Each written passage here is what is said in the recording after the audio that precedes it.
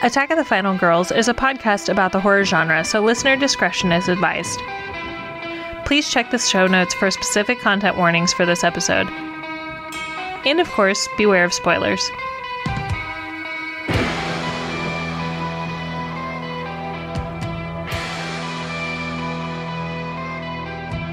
Hello everyone, and welcome to Attack of the Final Girls. I'm Teresa. And I'm Juliet. And we're here for episode 31. And we're watching the first watch for both of us, I think, right? Yeah. You haven't seen it? No, Okay. I haven't seen it. No. In anticipation of the new Brandon Cronenberg film, we decided to go back to, I'm pretty sure, and I will look this up to make sure because most of the time I talk out of one side of my mouth. Possessor, I think it's Brandon Cronenberg's first feature directorial. I think it's actually his second Okay. because he did Antiviral, but it's like kind of his first in a really long time. Oh, okay. So this is technically his second, Okay, but cool. I think people kind of forget that he did a film before this. Yeah. Because I think I had originally heard it framed as his directorial debut. I see. Okay. Well, it's the first Brandon Cronenberg movie I've seen. I did not see Antiviral. I didn't either. So earlier last year, we saw Crimes of the Future, Yes. which was a David Cronenberg movie. Once again, a movie that he directed, which was the first in a long while. Correct, For yeah. David Cronenberg. Yeah. And this one came out, and I think it kind of got slept on, probably like pandemic times. It was really bad timing. Yeah. So it had a lot of buzz on the festival circuit in like 2018, 19, like right after it was done filming, with the intention of what I'm assuming was like a big 2020 art house release. And obviously, you know, we all know what happened in 2020. They did go ahead and release it in October of 2020, but that was still in such early days for movies coming back. I know that our two art house theaters in the area just didn't get it because they were so backlogged on stuff, and one of them only has one screen and one of them only has two screens. And so they were just really trying to catch up and do things that they knew would be sure bets for their core audiences. Right. Because obviously they were both hurting from the pandemic closures. And then none of our larger theaters got it either. And I think that was a product of even the larger theaters at that time, the multiplexes, were not doing a lot of what I would call risky choices. Like even now, both of our big like chain multiplexes will get some weird stuff and some indie stuff and like these Shudder one-offs and things like that are fairly limited audience. They weren't doing that in 2020. It was like big budget stuff, like Marvel stuff, big blockbuster stuff. And then they were still doing a lot of those like classic films to try to coax people back to feeling secure and safe in a movie theater setting. And that was such early days. I think they weren't going to try anything like this, unfortunately. Yeah, this actually hit the Sundance circuit in January of 2020. Oof. Typically, you would have like a Sundance release, and then you'd have like a late summer, early fall, like main wide release. Yeah. You'd have like limited, and then you'd have your wide release. So this one obviously missed. And it's kind of had a home on Hulu for a long time. It's been there for a while. And Hulu, honestly, I know this is going to sound weird, and I know, like, however you feel about streaming, Hulu has had a space for, like, a lot of smaller, like, more independent horror. Absolutely. And it's been, like, the wide release for a lot of it. So that's how we were able to watch this one. You can rent it on Amazon, too, but that's also how I was able to watch Raw and Titan, which hopefully one day we'll be able to do those as well. Because this movie has a lot of that same feel to it. Yeah. So Raw came out in 2016, I think was kind of a return to like a quieter, smaller, more gory indie film. And I think this kind of falls into that. And Titan like pushed it to a sci-fi limit that was like mind-blowing, which it came out in 2021 or 2020, I think. But Possessor was kind of like those two movies are French. This was, I feel like, a sister movie in feel and sort of like the aesthetics of this movie. It was very similar to that, only more American/British. Yeah, that makes sense. But yeah, this movie threw a lot of curveballs that I wasn't expecting. And by the end of the movie, I was just like holding my head. Like, I need to think about this for a minute before I talk about it. And also, I do want to mention when we were looking at this movie, the like characterization of it, I was expecting for it to say horror. And it didn't say horror, it said frightening. Yeah, on Amazon, right? Yeah. Yeah, the characterization was like sci-fi thriller frightening, but not horror, and which was I panicked a little bit. I was like, oh crap, is this actually a horror movie? So I looked on IMDb, and on IMDb it says horror mystery sci-fi thriller. So yeah, I'm gonna say that by the end it's definitely horror. Yeah. I mean, you certainly get a sense of it in the beginning, but yeah, by the end you're like, definitely horror. Yeah, and I think that is a trend that we're seeing a lot more of, is movies like this one where it doesn't have to be scary. You don't have to have like a feeling of dread or sense of dread or like your typical, I would say, like slasher trappings in a movie for it to be a horror film. Yeah, I mean, horror is so much more than running from Michael Myers, you know? And I would say, too, like, gore aside in this film, because this film has a lot of blood and a lot of gore, the psychological implications of this film are horrifying. Totally. So, like, period. Yeah. You know, but that is a trend. It was definitely a trend pre-Jordan Peele. And although we've seen with the success of Get Out very specifically, but also Us, more people realizing that horror can be valuable. You know, it still gets snubbed at the Oscars every year, and it's still looked down upon as, you know, something lesser than, to the degree that any film that excels in horror, people will start to call it things other than horror. Right. You know, I heard that a little bit with Midsommar. I remember very specifically a mutual friend of ours calling a Guillermo del Toro film a gothic romance thriller, like using 57 words to avoid saying horror. Yeah. You know? Yeah. And it's like, no, it was definitely a horror film. Yeah. Like, even if you don't typically like horror, you can see a horror movie and like it and not have to, like, jump through a bunch of hoops backwards in order to justify liking it. Like, horror can be... There can be lots of boobs, and there can be Michael Myers, and you can be running, and there can be, you know, campers having sex in the woods and all that stuff. That is horror, and that is valuable, and it's tons of fun, and we love that.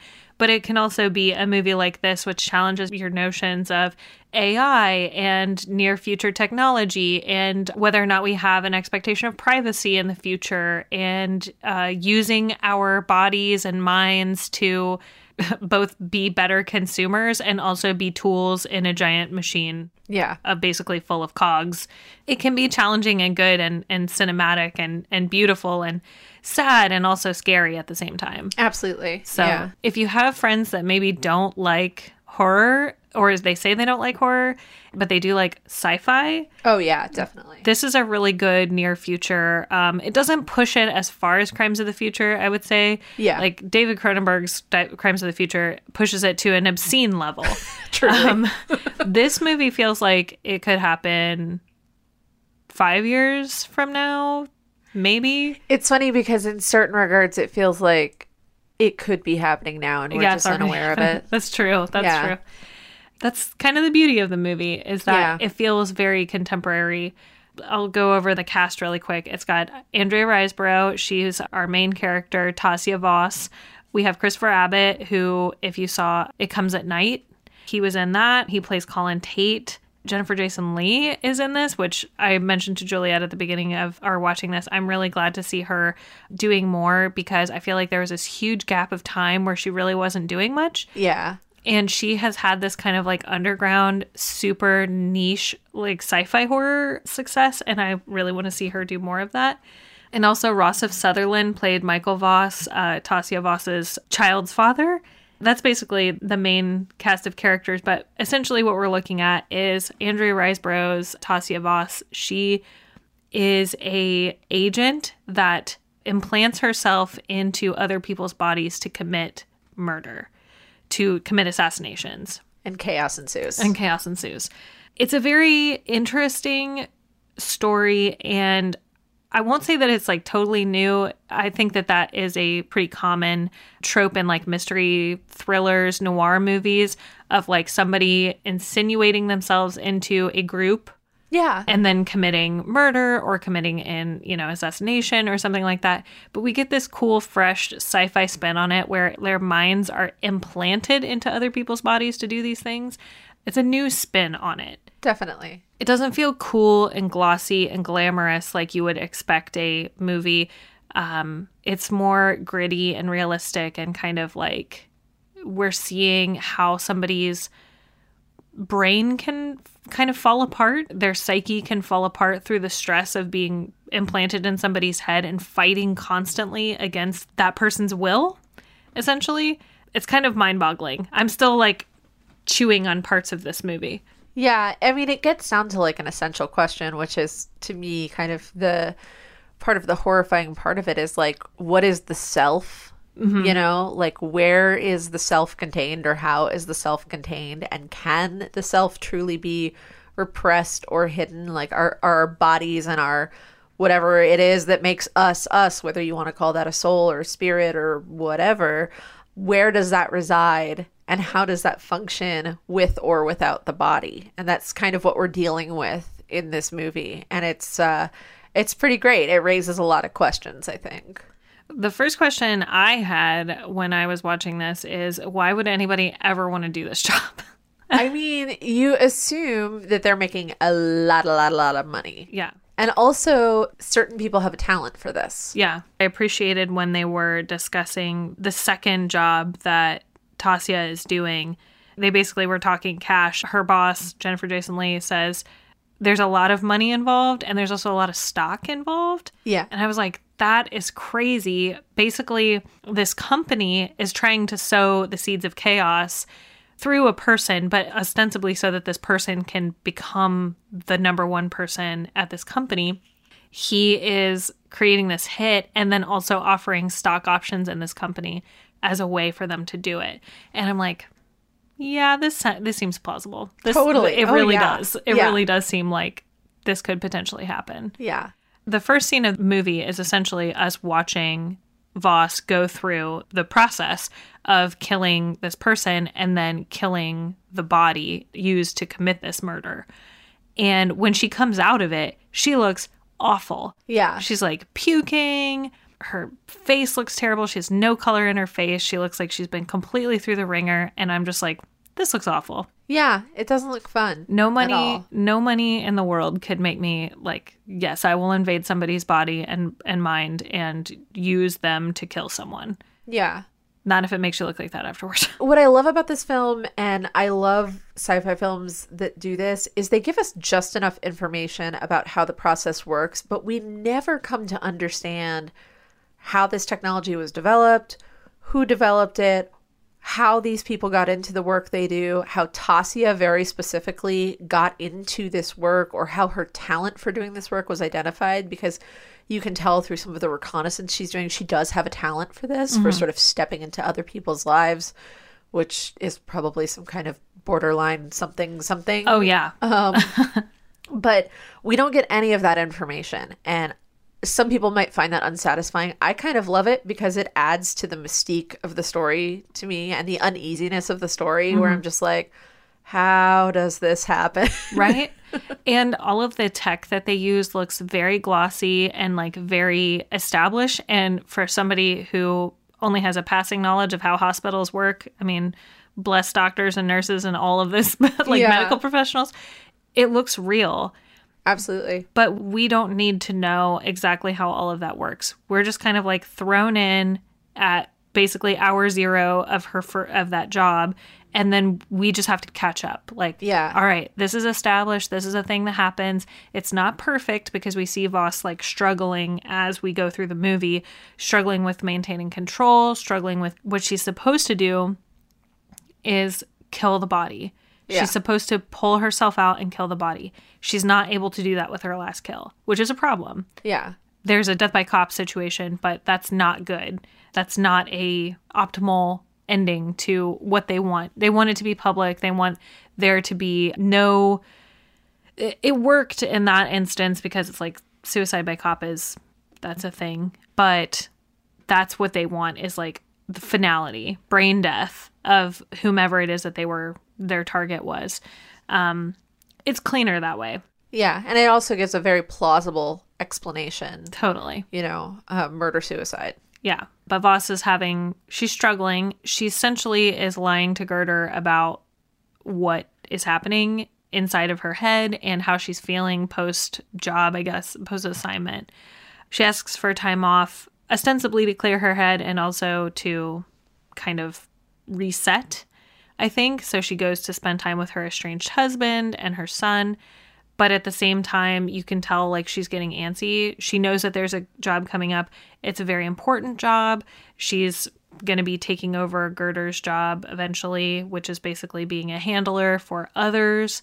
You can tell that she thinks she's losing her edge, so she jumps at the chance to do something else, even though she probably should be taking some time off. I mean, I'm saying this as somebody who's horrified by the idea of somebody else implanting themselves in my body and using me as a weapon. Yeah.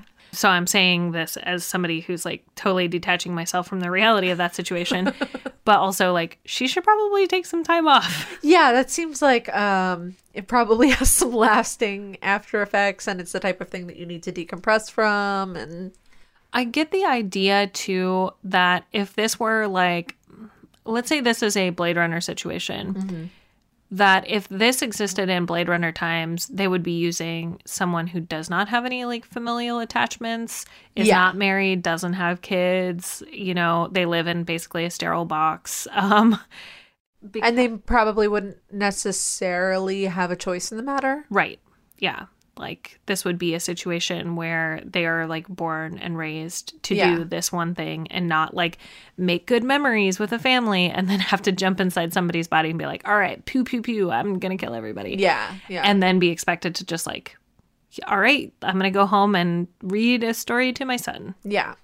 It does not seem like those things are cohesive. No. Like that's going to work. And it doesn't. It straight up doesn't work. Another thing I thought was like really unsettling about this movie is there's no steady shots. Yeah. Like it's all handheld camera the entire time, which I really appreciated because it just makes you feel that teeny amount more unsettled and off. Yeah. It could have been very smooth, very good pans, like nice slow pans. Because this is a very visually engaging sci-fi movie. The colors are really vibrant and striking, especially when they're supposed to be, which I think is awesome. But at the same time, you just get that like little bit of humanity that's added in with that like tiny amount of camera movement. And it really makes you feel even more unsettled. And like you really are inhabiting somebody else's body. Yeah. Which you're supposed to for part of the movie. To that point, I feel like what this film does best, in contrast to a lot of other modern horror films, is that it does everything in moderation. Mm-hmm. Like it moves, the camera movements are done just enough. Mm-hmm. The kind of trippy, psychological, like really rapid fire cross-cutting sequences we get, as we pointed out while we were watching it, are just enough. Mm-hmm. The lighting effects, just enough. The beautifully framed still shots are held for just the right amount of time. Like everybody knew what they were doing visually on this movie, and they didn't fall into the trap that other movies we've talked about have, which is like, we can do a thing, so we're going to do it for 45 minutes straight. Right. Like, oh, we're good at this. Let's just keep going forever. Yeah. Or, oh, this is trippy. Or, oh, this is going to make the viewer feel a certain way. Let's sustain it for far too long. Mm-hmm. Yeah, that is something I feel like is there's a talent, especially in horror, when it comes to gore and like to effects. So like in this particular instance, while some very violent and terrible things are happening, we're not getting like disgusting levels of gore. We're getting just enough to make you go, ew. Yeah. And like curl into yourself, make your butthole clench, and then that's it. Yeah. So like very beginning of the movie, there's a instance where Voss is within one of her targets and she's having to do what's called calibrate, which we see later on in the movie is basically just sending radio signals into her brain to get her to do the right thing or to get the body to be in sync with her more. And she basically has to put a needle inside of her head into an implant, which is absolutely disgusting. It's super, super gross. But we kick the movie off with that. But we don't see that again for a little while. Yeah. And then we see it again when they're preparing Tate for Voss to kind of like, he has to have an implant so the Voss can be inside of him.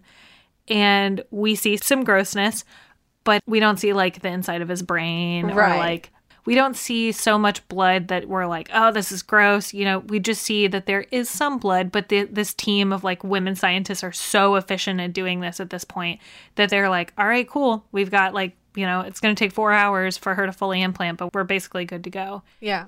Then in the scenes where like we are really supposed to feel messy and gross, we get that, but not so much where we're like, okay, I'm going to be sick. Right. Right. It's not Terrifier level. No, not at all. Thank God. It's like, is there such thing as tasteful gore? I'm going to coin that term. Yeah. It's tasteful gore.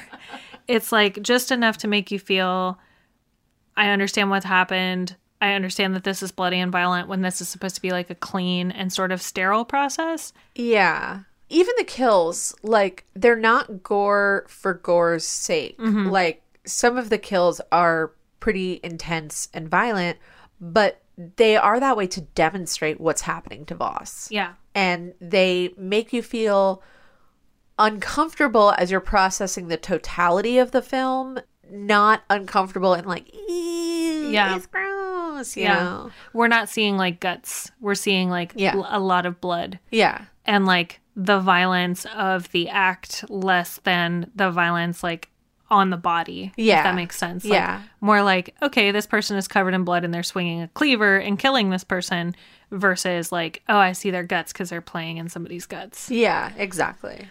And the kills the Voss commits are on purpose and they're violent, but it's like, it doesn't feel to me like it's an anger from her towards the person. It's more like an anger towards herself. Yeah. Like, not necessarily that she wants to be committing butchery, but more like she can't help herself. Oh, yeah, definitely. Or it's like an expression of how she's working through some of the feelings of like inadequacy or longing for another life, or like maybe the life that she's kind of passed by. And she does mention to Girder, like, I can't do that. Like, in the past, she said, I'm not safe for them. I can't do this. Yeah. But yet she continues to go back to them. And so she's kind of torn between this like domesticity that she wants and thinks that she should have. And like even pantomimes, I think it was pretty telling that in the movie, the 2 times when she's pantomiming like emotion is one when she's trying to go to her son and to her husband, her ex-husband, her estranged husband. She is pantomiming how she's supposed to act when she sees him. And then the other time she pantomimes is when she's trying to assume Tate's personality. Yeah. And I was like, man, this is so messed up. Yeah. It's so screwed up to see that juxtaposition, like that parallel between I am pantomiming for my family and I'm also pantomiming in my job. Where is the line? Where's the separation between her? And who is she really then? If she's not her most authentic self with her family and she's not her most authentic self in her work, where is her most authentic self? Right. We all have a most authentic self, but is she in touch with whoever that person is? Right. Can she be in touch with them? Right. Or is she so far down deep into this persona of assuming other people's lives and assuming their emotions that she can no longer perform her own emotions or even feel them? Right. Like, is there a Voss inside? Or is she merely a tool at this point? Like, has she kind of like broken herself down into just like a constant id? Like, well, I'm just going to go do this job and then I'm going to pretend. Yeah. Is she experiencing psychosis at this point? You know, like, are there some psychiatric, like schizophrenic things that are happening inside of her where she's just jumping? Is she an amalgamation of just all of the people that she's been before? Yeah, that's a really good question. Yeah. Wow. There's a lot to take in there. Yeah. Especially, and maybe I'm reading too far into this, but like being a femme presenting person, is it also calling out like how many things or how many different roles femme presenting people have to perform and not being able to find the self, you know? Yeah. Yeah. I can see that. I could totally be reading too far into that, but No, I can totally see that because, you know, she is attempting to be a mother to her child, and she seems very kind of detached. She's attempting to be a partner to her estranged husband, and we see even in their sex scene, she's very, very detached. You know, they're like having sex, and she's like thinking about essentially her work, let's say. Yeah. Which the involves... queen. I'm just kidding. She's thinking of the queen. Yeah, lie back and think of England. Yeah. And then, you know, when she's working, she's not her. She has to be laser focused on performing somebody else. So I think you're definitely hitting on something there. Absolutely. Yeah, like she wants to have it all. She wants to be Barbie, you Yeah. know, but she can't have the pizza parlor and also the space career. She has to pick one, but she can't. Like, it's almost that she doesn't have the capability of doing that anymore. I would be so curious to know, and we never find this out. We do know that there are a couple of men / masculine people who work for Girder, but in terms of the actual, I'll just call them possessors, people who are able to do this possession assassination, we only know of Voss, and Girder has done it. It seems like she no longer does it and now is in that handler support role. I wonder if it's all women. I do wonder that. I do wonder if, like, femme presenting people specifically have a talent for that, and that's the only reason why they seek those people out, because Eddie, the lifeline, the only other person we know, like, is involved in the field work at least. Yeah. He kind of performs like a creep. Yeah.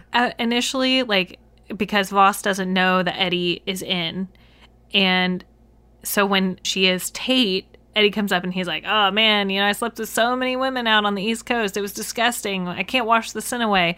And Tate's like, okay. Like, Voss via Tate is like, okay. So I wonder maybe if mask presenting people aren't as talented, or in this case, in this future, Eddie is not as talented as that. So yeah, it would be interesting to see like the other work that this this company is doing. And it kind of reminds me of, I don't know if you've watched this. Have you watched any of Succession? No. Okay. Even though I love one of the lead actors in it from something else. Which one? Matthew McFadden. I don't know if I know who that is. I don't even know who the heck he plays. It's weird because he's a British actor, and I think he does an American accent in this, so I can't even say, oh, he's the British one. He was in Ripper Street, which is like one of my favorite shows. Okay. Oh, no, I'm not thinking of Succession. Hold on. I'm not thinking of Succession. There's like several movies or several shows that came out at the same time that have similar names. Oh, yeah. And I get them all mixed up. Succession for me falls into the category of like rich white people behaving badly, which I have a very limited capacity for those shows anymore. Yes. I did watch the first episode of Succession, now that I know what I'm talking about. And I was just like, yeah, I don't really want to see like rich people being assholes to one another. Yeah. I would rather see like society be assholes to rich people, Yeah, which maybe agreed. that's what ends up happening. Yeah, I don't know. But what I was thinking of is Severance. Oh, okay. I haven't seen that one either. Probably because the names are so similar. I was just like, oh yeah, that's also rich white people behaving badly, even if it's not. Yeah. So Adam Scott is in that, and I really love Adam Scott a lot. Yeah. But Severance is in that same like near future sci-fi like examination of psyche and sci-fi and like where we're going with AI. But it's on Apple TV, and I don't have Apple TV. Oh, yeah. I had a free 3-month subscription when I bought my iPad, and then I just kind of blew it and I like didn't watch it. I did watch the first couple episodes of that, and I was like really into it, but it's a pay attention TV show. Uh-huh. And the most times when I'm watching TV, it's like when I'm working, so I need something like Seinfeld where I don't have to pay attention. It's just a laugh track. Yeah. So, but I do feel like these movies, this movie and that show are kind of like parallel. Like maybe Severance is like the prequel to where we're getting with this Possessor thing, because Severance is where like these workers have chosen to surgically divide their brains between their home life and their work life. So when they go to work, it's like they don't remember who they are outside of work. Oh, They are that's simply interesting. like worker XYZ. Yeah. And when they go home, they don't know where they work. They have like only kind of like bland ideas of what they do so that they can perform. Wow. So I got kind of like that same Yeah. feeling. Yeah. Also, John Turturro is in Severance. Oh. And he plays, and Christopher Walken. See, this sounds like a thing I would like. Yeah. And now I feel like now that I'm just saying it, I'm like, maybe I should get my Apple TV subscription back. Because it's like rated super highly. It wins like crap tons of awards, which take that with a grain of salt. grain of salt. But drama, mystery, sci-fi, thriller. Yeah. Not horror, not frightening. Yes, not frightening. But sci-fi mystery thriller. I mean, I think genre. we're both frightening. Yeah, frightening movies. The whole frightening thing is just like... It's annoying to me. You want to use like 50 million adjectives? Like we could say suspenseful. Yeah. It's not real. Frightening is not a genre of film. It is an affect that film has upon you. Yeah. It's... Like, then there should be one that says fun. Yeah. Fun as a genre. Which is so arbitrary. I mean, frightening Totally. is so arbitrary too. Yeah. Like... I mean, me watching scenes of like childbirth is frightening. Yeah. It can be exciting or like heartwarming for other people. And I'm just like, no. Yeah. And I guarantee most of the movies that would be classified as air quotes fun, I would be like, seriously? Like anything with Ben Stiller after like 2005. Yeah. You're like, Along Came Polly, next. Yeah. No, thank you. I am not having fun right now. That, I think, what an important distinction, though, is like the difference between a way a movie is supposed to make you feel and a genre of film. Totally. Yeah. Especially now with streaming. I think streaming, their like mission when it comes to classification of movies is more like, how will this movie make a person feel at home versus like how we classify that movie when it comes to the cinema. Yeah. Like, this is an adventure movie or this is a mystery or something like that. Because mystery can mean a lot of different things. Totally. We can talk about like Glass Onion or Knives Out, which are mystery films, but not in the same way that this is a mystery. Right. So, weird. Frightening. Yeah. Yeah. But then to rewind way back, the near sci-fi horror realism that we see in this movie, I think is actually very scary. Yeah. Because it's basically contemporary life now. Everybody's vaping, casually doing cocaine because cocaine's back for some reason. Oh, good God. Advertising is very similar. Our living situations are similar. Our ability to program AI and like kids' access to like little computers and like little programmable, code-based toys and stuff. Very realistic. But we also have like this tiny jump to like, oh, we're putting implants in people's heads so that we can control them. And it's like, are we really that far away? I mean, are they doing that now? Is this a thing? Yeah. Because this company, it seems like, is very secretive. And as far as we know, there aren't other companies that are also doing this. Right. As far as we know, this is like either emerging technology or it's a very secret kind of like hush-hush under the covers. Because Voss's husband doesn't know what she does. He just knows that she travels a lot. She's gone all the time. Also, Voss isn't aware of other people who are working undercover. Right. Because, like, is Eddie somebody else? Right. Or, like, does he exist as an implant in somebody else's brain? Or is he a real person? We have no idea. Yeah, we don't know at And all. we never find out. Yeah. Woof. Also, I do want to say how unsettling it is, this near future, like sci-fi realism. There's a scene where Voss as Tate goes to work, and Tate works at this like terrible, soulless mega corporation that does quote unquote data mining, which gag. Like, yeah. I understand that this is emerging technology and it's very important because my data is being mined. Corporations know everything there is to know about me.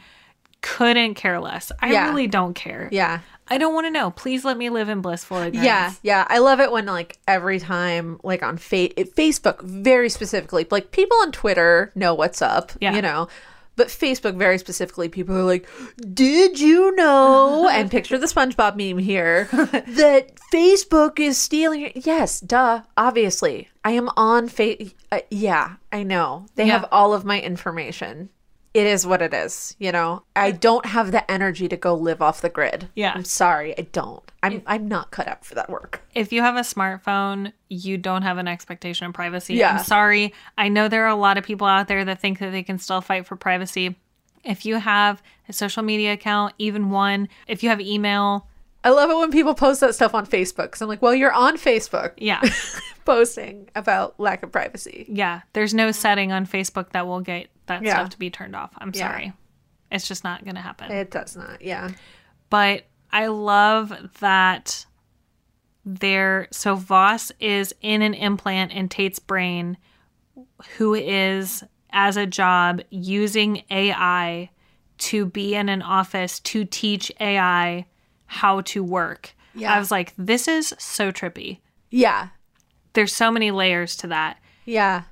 And also kind of in the same breath, the goggles that Tate is using to work, we were talking about this while we were watching. Oculus is already a thing. Like this sort of virtual reality where you can use this is already a thing. But Cronenberg makes it look worse. Oh, yeah. Yeah. Like worse than it is in a scarier way. I feel like this is a talent of the Cronenberg family, is that even in David Cronenberg's films, and he tends to go more to the extreme, especially when it comes to organic and body horror and like organic devices and things like that.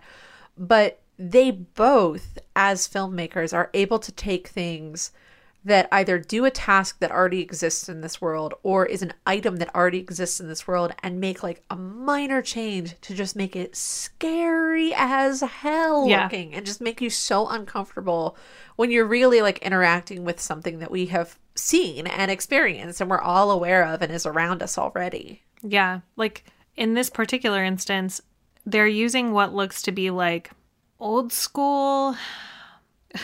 like those goggles that they use in the Arctic to like protect your eyeballs from the intense amount of like white light that would be hitting them. It looks like that. And then they're also using like a little trackball mouse. Like an old school trackball. Yeah. It's like we already have Oculus. Like we have Oculus gloves that they approximate tactile sensation. This is like so much worse. The light is literally like clamp lights that are clamped to a pipe that just like are focused up. So it makes everything look like kind of weird and orange and gross. But it's made to look like when you're wearing the goggles and using the little trackball that you're in this nice, beautiful office. Yeah. And you have like a little cup on your desk. And it's very disorienting. Yeah. But what I love about even that is even like the web interface or the sort of virtual space interface that we see the characters experiencing is not what you would expect from a near future nefarious data mining company. Like it's a very static interface. The camera videos that they're using to spy on people are like regular old like grainy webcam videos. They're the sort of vertical iPhone, you know, framing that we're all used to. This is not high quality video. When they're like lassoing things and zooming in on them, it's like straight up like trying to lasso something in Photoshop. Yeah. It's not like you're looking at like an interface on Star Trek and you instantly read like, this is, you know, capital T, capital F, the future. Yeah. You know, it's all very simplistic, which makes it almost like more nefarious. Yeah. Because it's purposefully dumbed down. Yeah. Because it's like, oh, these people are not worth any sort of level of additional explanation or higher technology. Their only job is to like zoom in on curtains and explain them. Which, can you tell me, can you think off the top of your head of a more boring thing to do? Yeah. Like describing curtains. Yeah. It's got to be the worst possible thing. It's so funny, too, because it points out the sort of feature of, you know, there's this really horrible thing that happens all the time. And we hear it a lot around here about like, you know, unskilled labor, air quotes, unskilled labor, which just makes me want to barf because all labor requires skills. They might be different than the skills you use in your work, but all labor requires skills. And we always attribute like unskilled labor to being either food preparation or like super basic factory work. And this is a air quotes tech job, and it requires very little skill. Yeah. You put the glasses on, you click the thing. Yeah. And I love that dichotomy, you know, because I think that is sort of the future of, you know, this air quotes unskilled labor is it's going to be that stuff when really food prep requires a certain, if you want to do it safely, Yeah. you know? Yeah. Not only you're juggling food preparation, you're juggling customer service, Yeah. you're juggling time management. Like, I can't tell you how many people I know that are in quote unquote skilled labor jobs or like middle class jobs that don't have any of those abilities. Right. Like, they don't have good time management skills. They're not good at customer service. They're not good at interpersonal relationships. They're not good at managing their workload. They're bad at all of those things. Yeah. But yet they're making $125,000 a year. Yeah. We could go on and Oh, on. I could write a book about it. Attack of the Final Girls does class politics, Marxism, communism, socialism, and more. Yeah. Organizing, all of the things. Yes. But I did also love that we see that in this future, there is no expectation of privacy. Yeah. Like, we have webcams literally watching people have sex. Like, and the people, theoretically, these people maybe don't know that they're being watched at that moment, but Or they don't care. Yeah, or they don't care.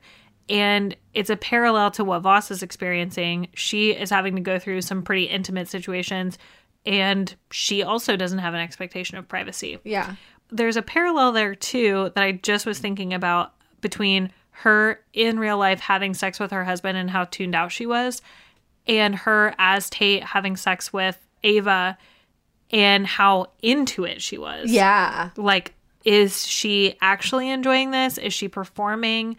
And we do see a little bit of like slippage between herself, her actual brain, and Tate's brain at the same time. So I'm thinking like, okay, so Girder's actually watching this happen, which Right. weird. Awkward to have your boss like regularly probably have, you know, see you have sex with somebody else as somebody else.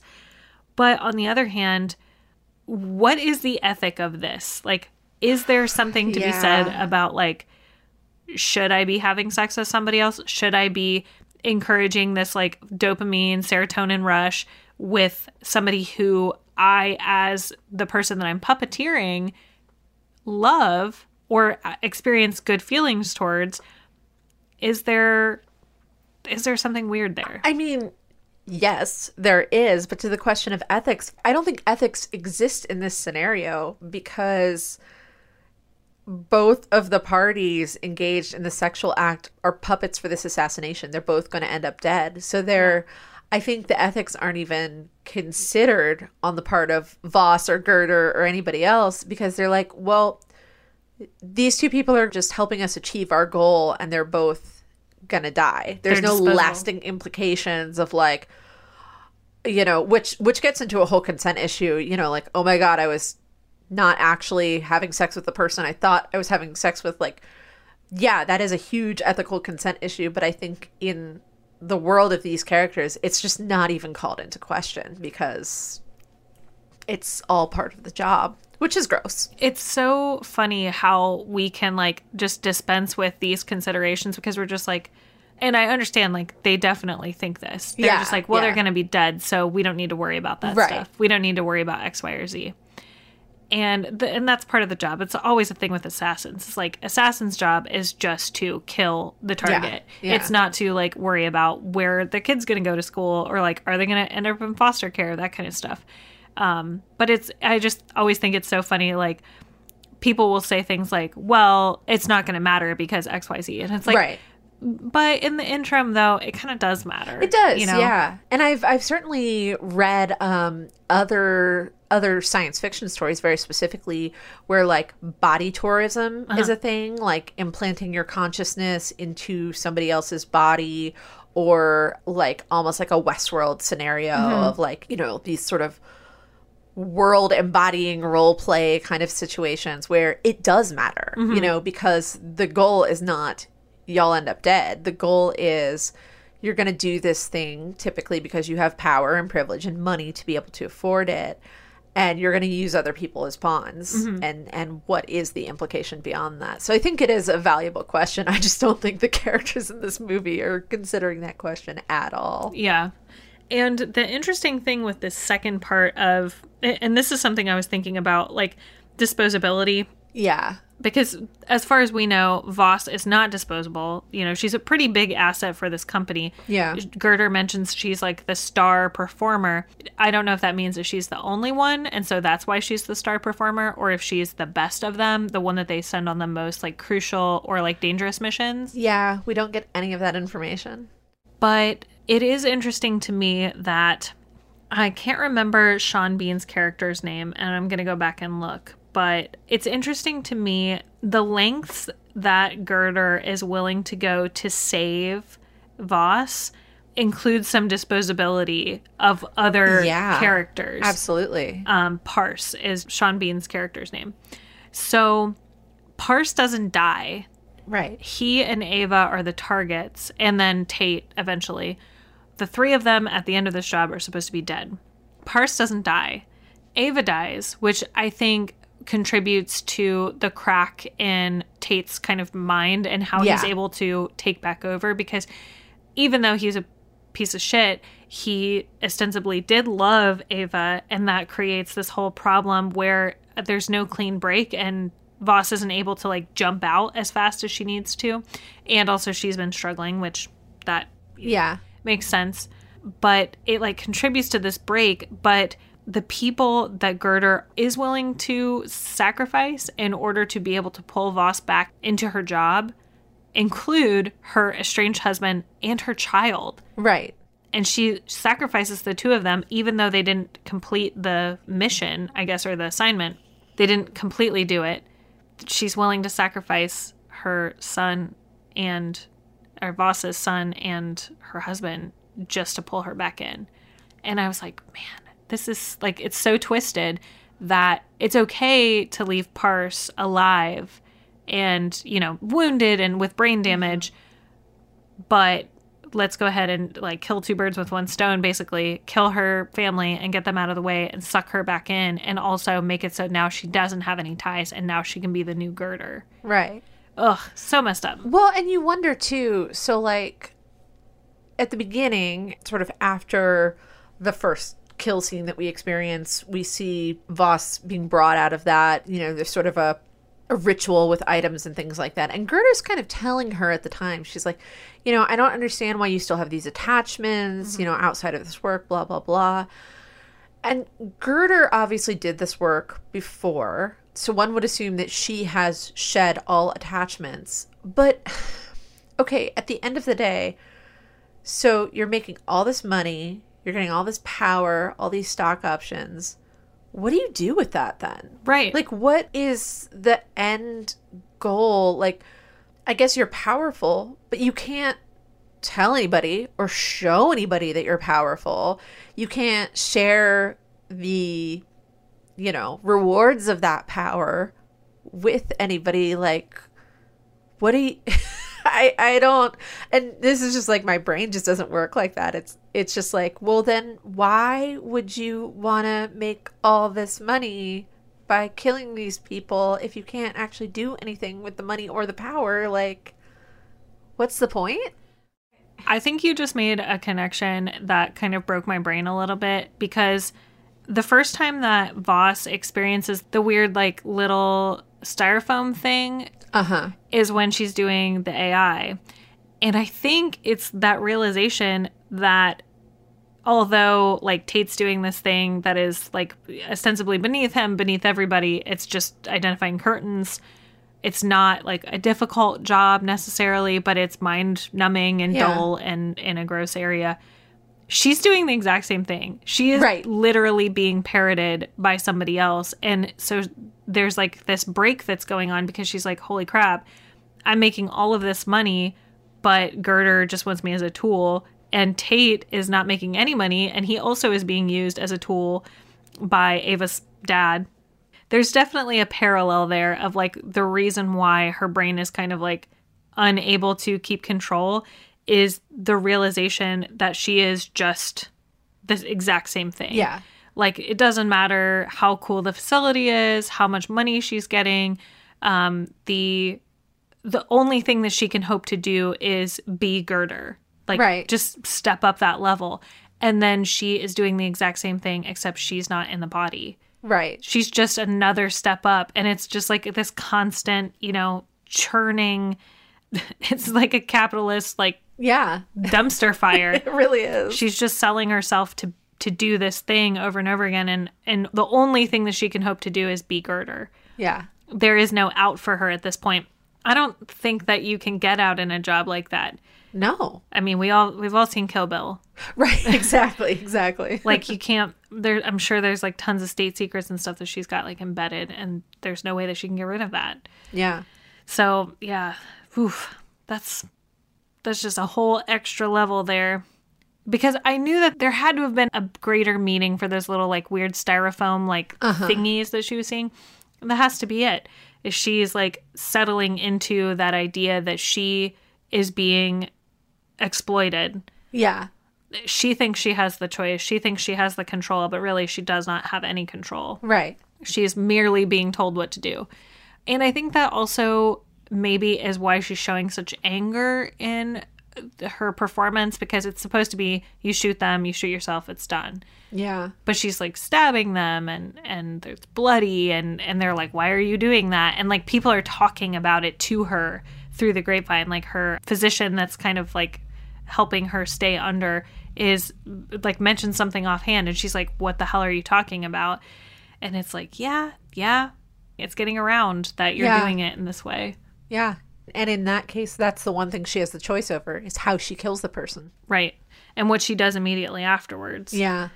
I do want to say that the transition scene of seeing Voss embody Tate was amazing. Yeah. There's a lot of really cool melty sequences, which reminded me of like Harryhausen and some like cool 80s movies that either will have like the forward or reverse melting. I think they do it in Ghoulies where like the alien becomes the human. Yeah. That's like the one that sticks out in my mind.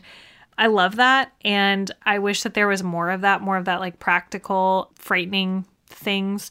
So I really love that. I thought that transition scene was just impeccable. And it's like jarring, and you don't really understand what's happening. And it feels like if you were actually doing that, that's probably what it would look like. Yeah, definitely. Behind your eyes, with your eyes closed. Yeah, practical effects throughout this film, all very well done. Yes, definitely not a situation where you're like, wow, that was really bad. Yeah. And there are a couple of visual effects, but mostly it's like there's not really any like CGI at all. No. Not that is bad or good one way or the other, but it's all practical. So. Yeah, that was good. And I really like that color is used in such a way, like red, the primary colors, red, blue, and yellow, are used. It's meaningful. Like blue is very meaningful. The red that we see is meaningful, and how it's like triggering to Voss and also to Tate. Yellow, there are a lot of reflections or like seeing people through and in glass, which I really liked that too. So all in all, it's like very pretty. It's a very visually stunning movie, which I was not expecting. Yeah. I thought it was going to be really bland, but it's not. Yeah, not at all. Yeah. What are we going to talk about next time?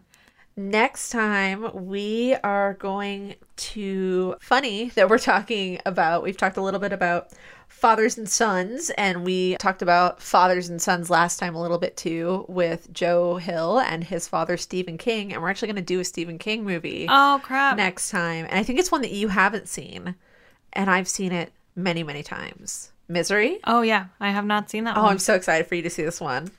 Oh, man. I have read the book. I have not seen the movie. Kathy Bates, man. I really love Kathy Bates so much. Yeah. So I'm very excited. So we'll take you back to 1990, a classic Stephen King film. Next time, join us. Yay. Thanks for listening to Attack of the Final Girls. Find us online at attackofthefinalgirls.com. We're Attack of the Final Girls on Instagram and TikTok, and Final Girls Pod on Twitter. Our theme music is by House Ghost and is available on Rad Girlfriend Records. Be sure to subscribe on your favorite podcasting app so you don't miss an episode, and rate and review on Apple Podcasts so more people can find the show. I'm Juliet. And I'm Teresa. Until next time, stay scary.